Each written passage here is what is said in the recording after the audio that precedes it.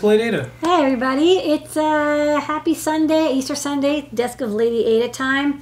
Me, Lady Ada, here with me, Mr. Lady Ada on camera control. And just wrapping up a weekend and a week of doing some electronics. It's April, time to spring into action, as it were. Yeah, let's jump right in. What are you working on this week, Lady Ada? So I'm having more fun with keyboard stuff. I know we've been doing like keyboard stuff for the last couple of weeks, but you know, I'd like to stay on target. And in the store we have our Neo Key breakouts, and we also have our Neo Key feather wings. Let's go to the overhead and I'll just show off some of this keyboard stuff I've been playing with. So starting off, you know, this is the Neo Key feather wing that we put into the shop, and you can, you know, plug and play 2 keys. I think this example in particular, one second. Uh-oh. It says the Kale sockets that you can plug in, and I think I have this on a Feather RP2040, and just having it. It's actually a copy and paste keyboard because I saw that the Stack Overflow did like a April Fool's joke. So I was like, okay, well, let's just try making that. So I made that using this this feather wing. So 2 keys. We did get some cool keycap colors. So in addition to like the classic kind of translucent smoke and translucent clear, I also got, let me see some colors I got. Let's see, I got some like Eastery pastel colors, some yellow, and got some blue color keycaps. So these are standard MX compatible keycap colors, and these are symmetric, which I kind of like. So it's, you know, you can plug them in any which way. They don't get this a little bit better, yeah. So they can plug them in any which way, and they're symmetric. So, you know, a couple of colors. I got like pinks and purples and blues and stuff. But these are kind of the Peeps color. Peeps one.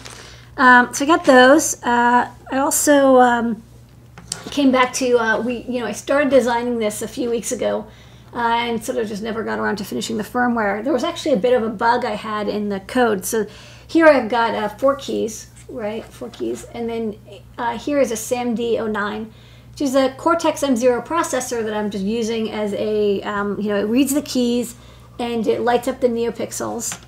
And let me plug this in so I can do the demo. It does basically I2C to NeoPixel, so you can have NeoPixels on, and keyboard reading. So, you know, this is called like the Seesaw protocol that we've got, and it's basically just, you know, let's have a chip and it's an I2C to whatever converter. And, you know, there's GPIO expanders and I2C, and then once in a while you get other things like I2C analog digital converters. But they're actually pretty expensive, you know, like even like the cheapest I2C to ADC I think is like $1, whereas I can get these little SAMD09s. You know, this is a 48 megahertz processor with 16K of flash, and I think maybe a K of RAM or something. And, you know, it's got multiple ADCs, it's got lots of GPIOs, it's got timers, it's, you know, it's a full microcontroller, right? It's a full chip, and it's only like 50-60 cents. So if I can program, if I'm making enough of something, programming the chip to do my I2C to whatever conversion is easier than, and, you know, there's actually no I2C NeoPixel converter, so the fact that this can, you know, drive NeoPixels as well as read GPIO makes it kind of sweet. So I spent a little bit of time in that code base. You know, it's a small chip, and so we don't use Arduino. We use just a make file with SimSys, which is the Cortex M0, you know, code control base. It's all lower level control, but that means it can fit quite a lot of code into this little chip. So I got the this little breakout working, so you have I2C coming in from both sides here and chain them, and so in this case I even have you know, two of these next to each other. I built 2 protocol breakouts, and they're just they're wired up to a QT Py. So this QT Py is plugged into these, and I've got all these nice keys. So I just basically spent all weekend just kind of like clicking these really fast because I did find an edge case where if I had an IRQ coming in while I was processing the IRQ, you know, very common thing that happens if you're processing IRQ and you don't have mutexes, you know, you can end up in a kind of a weird state when you're processing two IRQs at the same time. So I just sort of wrote a little bit of code in there, and you can even look at the, you know, commit history for the Seesaw library, where I just sort of ignore it. It's like, oh, if you're already processing an IRQ and another one comes in, just skip it, because if you're pressing the buttons that fast, it's okay if you miss one edge, in my opinion. So this is just doing a little, you know, this code is running on Arduino, reading the key presses and then writing the NeoPixel.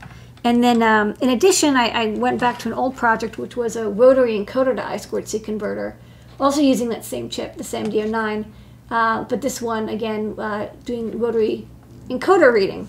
Rotary encoders are a total pain to do in microcontrollers. You really need to have a timer deal with them. You know, it's best to have one interrupt, and then you're constantly polling the pins, and you can't keep track of all the states, and you do the debouncing. It's a lot of work. So having multiple rotary encoders over I2C could be kind of nice, right? Because it handles all the reading in the state, and you just ask it what's your current position, and it'll tell you. So for example, in this demo, hold on, my key's coming apart. So I've got, you know, if I hold this down, it presses the keys, and then I can rotate the rotary encoder, and it'll change the color offset for this rainbow.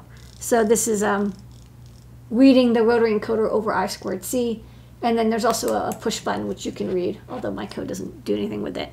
But I think this is kind of fun because you could, you know, this has 3 address pins. You could connect 8 rotary encoders up, and again, all over I2C, which I think will be quite handy.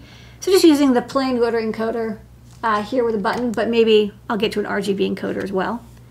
And I also extended the code while you know, if I'm in a code base, I'm like, all the things that I want to do, I kind of go and try to do them all at once.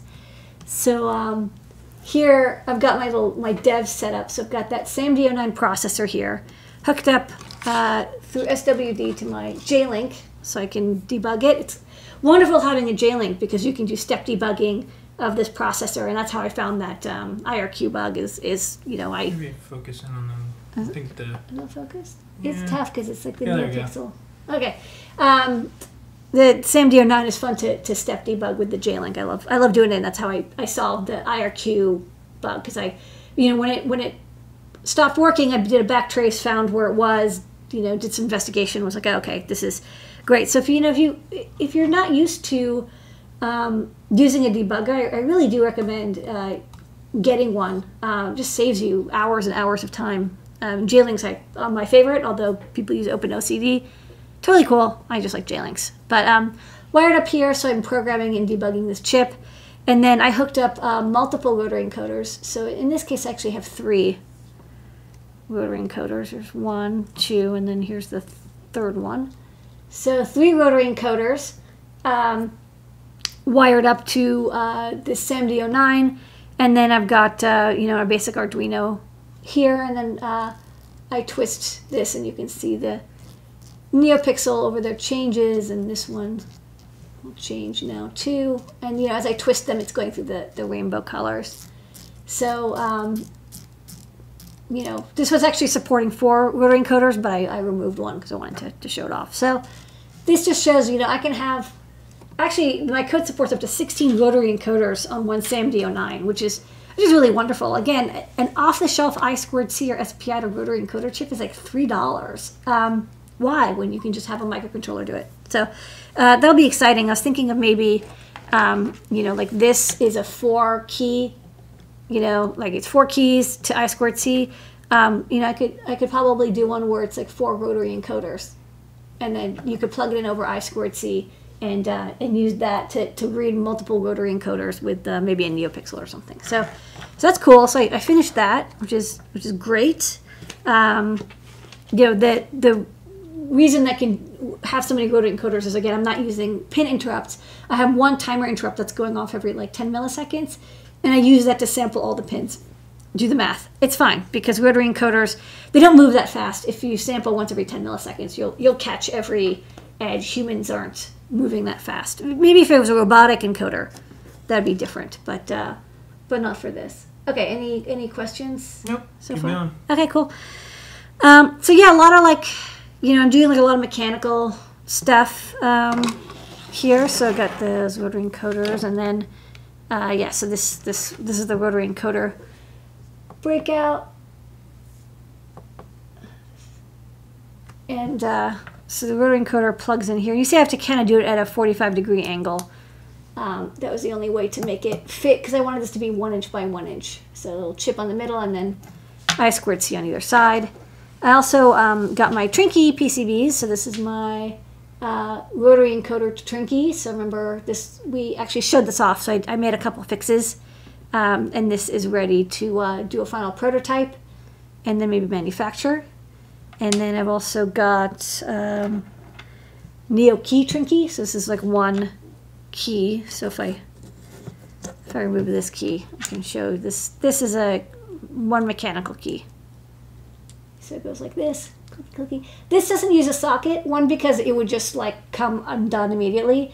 And second, because there isn't really enough room for a socket. So I think, for mechanical stability and overall satisfaction, best to just solder in the key into place, and that'll give you good support. So you can have this be your like escape key. If you have like an old Mac and you want like an escape key because they deleted it for some reason, you got an extra key. And then Phil had an idea for slide Trinky. So this actually does work. I was like, oh, if you yank on this, is this actually going to pull out? But I got a little USB extender cable, and plug it in, and actually no, like it bends a little bit, but I think it'll be fine. Maybe I'll use an extra thick PCB, but I think this will be okay. This is like a little slide to USB converter. Kind of cool, kind of weird, right? Interesting. So those are Trinkies, and so the next thing I was going to do is, this being done, which is kind of a challenge because rotary encoders are, like I said, they're difficult. I thought I could maybe make a version that had a potentiometer instead. So here's, rotary encoders, potentiometers look kind of similar. But what if I made, if I swapped this out? And this isn't going to fit exactly, but, it would be a little bit like that. And then, for microcontrollers that don't have analog inputs, you would be able to plug I2C into a potentiometer thing. I think there could be use cases. I know it's not as incredibly useful as a rotary encoder, but I think there are still situations where you're like, look, I want potentiometer, and I don't have an ADC because I've got single board Linux computer or a propeller chip or whatever, some chip that doesn't have analog digital converter, and you just want it easy panel mounted. So the next step is I'm going to try to get a potentiometer, and the thing about the potentiometer is I want we have some in the shop, but they're really like big, so I wanted one that was nice and slim that would fit maybe close to this footprint, because this would make it only 1 inch by 1 inch, very compact and convenient. Not only those gigantic potentiometers, which we stock in the shop, and I do like them, but these square body ones. So these I have left over actually from the Zoxbox builds from like 15 years ago, but I thought this would make for a great search, is how to get these square body potentiometers. Where in the world is that part I need? The Great Search with DigiKey. All right, every single week, The Great Search brought to you by DigiKey and Lady Ada. She uses all her powers of engineering to show you how to search for things on digikey.com. Okay, and don't forget, if in this year of part shortages, if there's a part you're looking for an alternative, let me know. I'll help you out find an alternative component. But this week, I was working on this rotary encoder breakout board, and this is kind of a standard Bourne's PEC 11 rotary encoder with a little switch in it, and I wanted to make a version of this board that was not a rotary encoder but a potentiometer. So rotary encoder, it goes all the way around, round, but you don't know where you are, right? All you know is whether you've gone forward or backwards one. You have to kind of count the clicks. Whereas a potentiometer, it doesn't go all the way around. It only goes, here, let me see if I could move this. Potentiometer doesn't go all the way around. It goes, minimum, maximum. So you can't go around more than, I think, usually 270 or 300 degrees. Almost a full circle, but not quite. You do know where you are, which is kind of nice. Like, you know exactly what position you're at. They're nice and smooth, but you don't get that full rotation. So, there's times when you want a rotary encoder for full rotation, and there's times when you want potentiometer because you want to know what position you are, like 50%, 25%, 75% from a maximum. So the rotary encoder bodies that we're used to are these square bodies. There's a switch and then the 3 pins. We're not going to find something that's probably the same. They're very similar looking, but they're not quite the same size body, and that's okay. There are standard size bodies for rotary encoders. They're about 12 millimeters, 12.5 millimeters. And for potentiometers, they're, about 9 millimeters, 10 millimeters square body. And that's just sort of a standard-ish size. That said, do watch out. Potentiometers do vary quite a bit from type to type. There's almost more variation, I find, in potentiometer sizes than rotary encoders. A lot of people they make rotary encoders, they make them in this standard size. The length of the knob may change, whether it's panel mount or not, but the overall shape and pinout is the same. Potentiometers, I found quite a bit of variation. So let's take a look. We want a low-cost, linear 10K resistor without a detent in the center. Get a very bog standard potentiometer that will PCB solder into our breakout, like so, and give us a nice strong mechanical connection, especially having these side nubs. Okay. All right, you want to go to your computer? Yeah, let's go to my computer. So let's go to DigiKey. Oh, while we're at it, I was one of the things I was looking at when I was searching on DigiKey is if you look for potentiometer, you'll see potentiometers and rheostats. And you might be wondering, what's a rheostat? I was like, yeah, what is a rheostat? A rheostat is a adjustable value resistor, which is different than a potentiometer. A potentiometer, right, has the top and the bottom, and then the middle goes between the two. So you do have a variable resistor, right? But it's only you got 2 variable resistors, the bottom half and the top half. Whereas a rheostat is only 2 pins, and as you turn it, the resistance changes. So not good for voltage divider, but good for changing how much current is going through something, or the bias, load, or whatever of your device. So in our case, we're looking for a potentiometer, but they do often get categorized with rheostats. But rheostat, 2-pin, potentiometer, 3-pin. We want 3-pin. So I will say that there's a couple other options. There's thumb wheel potentiometer, trimmer potentiometer.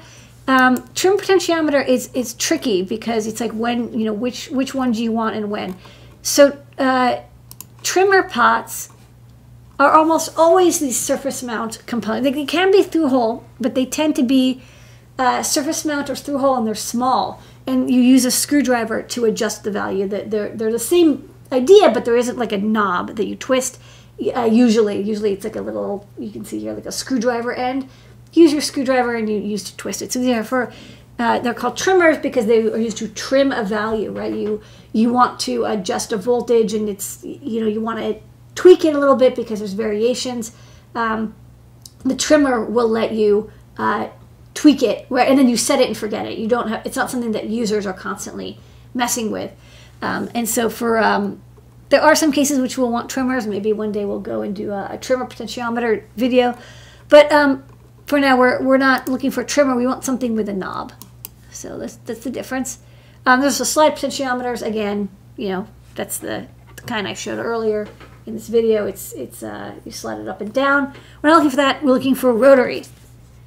Okay. So what's interesting to me is actually there aren't as many potentiometers as I thought. There's only 10,000 different potentiometers, which is a lot, but not as many as I would have imagined considering how often they're used. I think there's a lot of standards. So let's go with active potentiometers, and then let's go with normally stocking. Now, usually I would pick in stock, but because there's so many part shortages, I'm going to go with normally stocking, and then we'll see what comes up, and if necessary, we can we'll order a variation on it. So for resistance ohms, so there's a lot of resistance values available for potentiometers, but I'm going to select 10K. And here's the thing, it doesn't actually matter for my use case what the resistance is because I'm doing a voltage divider, so it could be anywhere from 1K to 100K. However, any potentiometer that's made is going to be available in 10K. It's just such a standard value that what I want to do is find like the series, the family of potentiometers. I'll search for 10K, and then if it happens to be out of stock, I can always get the 5K or 100 or whatever. But 10K is like the standard, gold standard potentiometer values. So let's go with 10K. All right, so next up, number of turns. So if you have a precision potentiometer, you can get one that they turn more. It's like a screw, basically. It still doesn't go around forever. Eventually, you do run out of turns. It's mostly a precision thing. You spend more for it. I'm looking for something simple, low cost, just twist back and forth. So I'm going to go with 1 turn. So that really cuts down the number of availability. Next up is number of gangs. It's like, is this part of like a crew? No. The number of gangs is how many potentiometers are ganged up on top of each other, like stacked up, to make a, like if you have a double gang, that means you can do stereo, right? Because you can adjust 2 voltages at the same time. Again, in this case, it's not necessary, but I'll show you what it looks like. So this is a 2 gang. So see how it looks like, literally looks like just 2 potentiometers stacked up on top of each other with 6 holes total. Those are 2 independent potentiometers ganged on top. Again, this is useful. Often it's 2 for stereo. So you have a left channel, right channel, and you twist this and you'd be changing both channels at the same time. But like I said, then this is another a double gang one, but this one is through hole. It's very cool, but again, we don't need that. So let's go with a single gang. Okay, so now we're down to 300. So adjustment type, rear, side, top, user defined. I want the top adjust standard. I'm also going to select the dash just in case something is not fully categorized. Side adjust, by the way, is like this. It comes out. You put on the PCB, it comes out perpendicular, and this is also perpendicular. Let me see if I can find. There's a lot of perpendicular ones. This is a top adjust. Right, so from the PCB, it's on the top, and that's what I'm looking for. So let's search for top adjust. And then taper, linear, logarithmic, reverse logarithmic. Logarithmic is used for audio applications or sometimes biasing applications where you don't want the resistance to be linear. In my case, I do want it to be linear. I want the 50% point to be 50%, not 10%, one way or the other. So I'm going to pick linear taper. Okay, great. So we're now down to only 90 or so options. Okay, so then, we're starting to look, okay, this is kind of a weird one. This is kind of also a little bit unusual. I want something like this. This looks like a good potentiometer. Or like this one. But this is a multiple pins. You see how many pins there are. I only want 1 potentiometer. I don't know if that's possible to say. Oh, for switches. Detent. Detent is the center, so sometimes, especially if you're doing audio applications where you want left and right balance, the center will have a detent so people can tell when you're at 50%. In my case, I don't want either of these. I don't want a switch. I just want a plain potentiometer. And then surface mount, DIN rail, panel mount, through hole. In this case, I want through hole and also panel mount. Why panel mount? Sometimes they're categorized as panel mount if they have panel mount bushing, and they are also through hole. So in that case, you really do want all 3 options to get everything that can solder into a PCB. Okay, so then,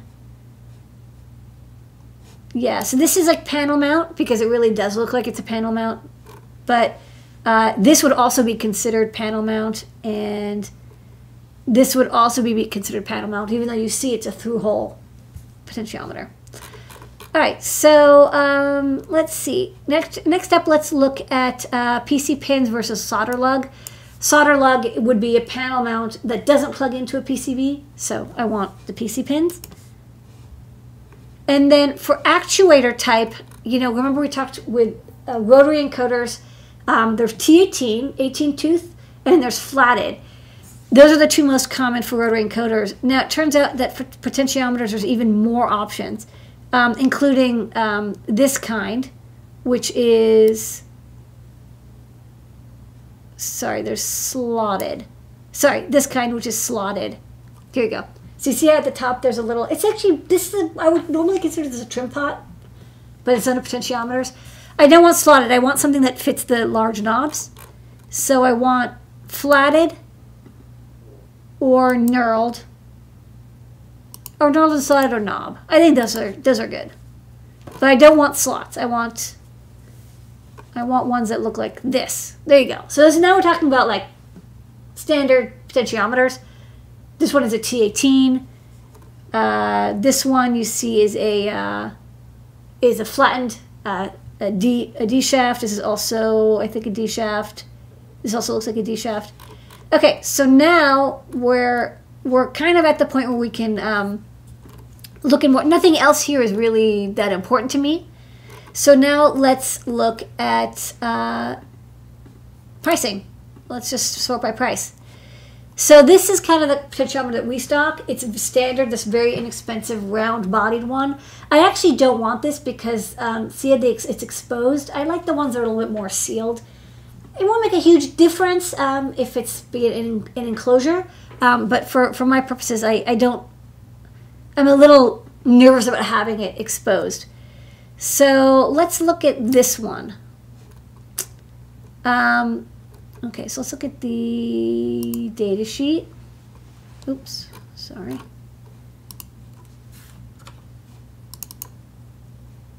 Okay, so this is a kind of standard potentiometer. Looks like it's it's available in 2 lengths and 2 styles. That's not so bad. Although this one has it's a little short bodied. Kind of like the look of this one. This is a Bourne's one, and one thing I really like about it is got 6,000 in stock. It's kind of nice. So let's check this out. Looks good. Remember, it's got the T18. Looks like, or otherwise knurled top. Not sure actually that is T18. I might have to grab some and then compare it to a potentiometer. It looks like it has even more knurls than normal. So I'll probably get a couple of these. This one's pretty good, so I'll keep that one. And then, ooh, I like this one too. This one looks good. A couple hundred in stock. This one has a D shaft. So I'm probably going to get a couple of each. They're really inexpensive. They're 50 cents a piece or so. Potentiometers are, like, thankfully very inexpensive. I think I'm going to start with this one because I like that it's kind of like the most popular potentiometer on DigiKey. So this is what I'm going to start with, the PTV series, 10K ohm carbon linear. And, start with this. And again, the physical sizes of all these are very similar. I'll pick this and then I'll find the shaft length and type that I like. But so far this looks really good. I like it. It's got a sealed connection here. It's got a nice body with 2 mounting slots and a fairly good-sized actuator. So this is my great search pick, the PTV 09A series. All right, that's a great search. That's right. Where in the world is that part I need? The Great Search with DigiKey.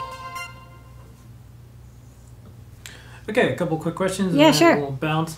A couple comments too. The 2 gangs are good for crossfading. And that's true. And someone said, I guess when you were looking at the standard nuts for the potentiometers, is that the standard one that you showed, or is there other ones? Standard nut? Is that the standard nut for potentiometers? I guess it was how they... There's different sizes for the panel mount nuts, so that's not guaranteed. The knobs are pretty standard. Yeah. But the mounting hardware is going to be like, as you saw, some are M7, some are M9. No real way to know for sure.